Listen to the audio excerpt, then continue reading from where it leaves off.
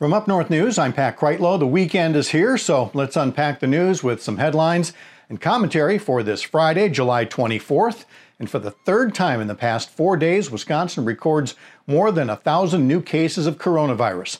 1,000 new cases a day, 3 times this week. That's 6,400 cases in 7 days. There were 54 new hospitalizations. No deaths since the 13 in Thursday's report, leaving the death toll at 878.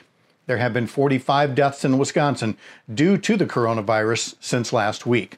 And the U.S. death toll on Friday now reflects 145,000 lives lost. Do you know it's now been 100 days since the Wisconsin legislature last met to do anything?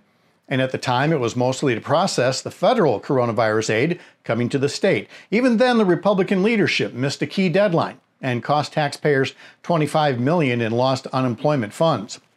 100 days. The state had 3,700 COVID-19 cases back then. Today, it's up to 47,000.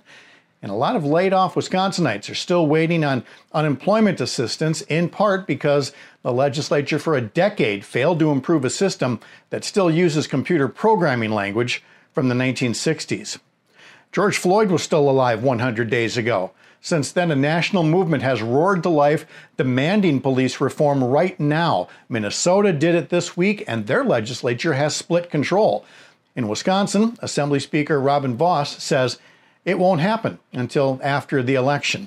So a lot can happen in 100 days, or very little can happen at all, while Vos and his colleagues continue to collect a full-time paycheck. Of course, there's also that election he referenced. That's coming up in just about 100 days more. Well, one lighter note to start off the weekend: be a good friend. It can pay off in big ways. 2 friends from the Menominee area over in Dunn County made a handshake deal in 1992 that if one of them ever won the Powerball lottery, they'd split it 50-50.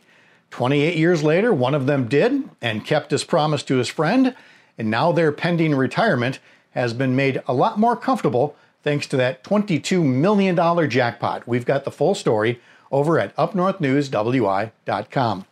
Hey, lots of graduation parties and other events are going on, and even if those around you aren't being careful, watch out for yourself and for the people you care about. Stay safe and have a great weekend. From the editor's desk, I'm Pat Kreitlow.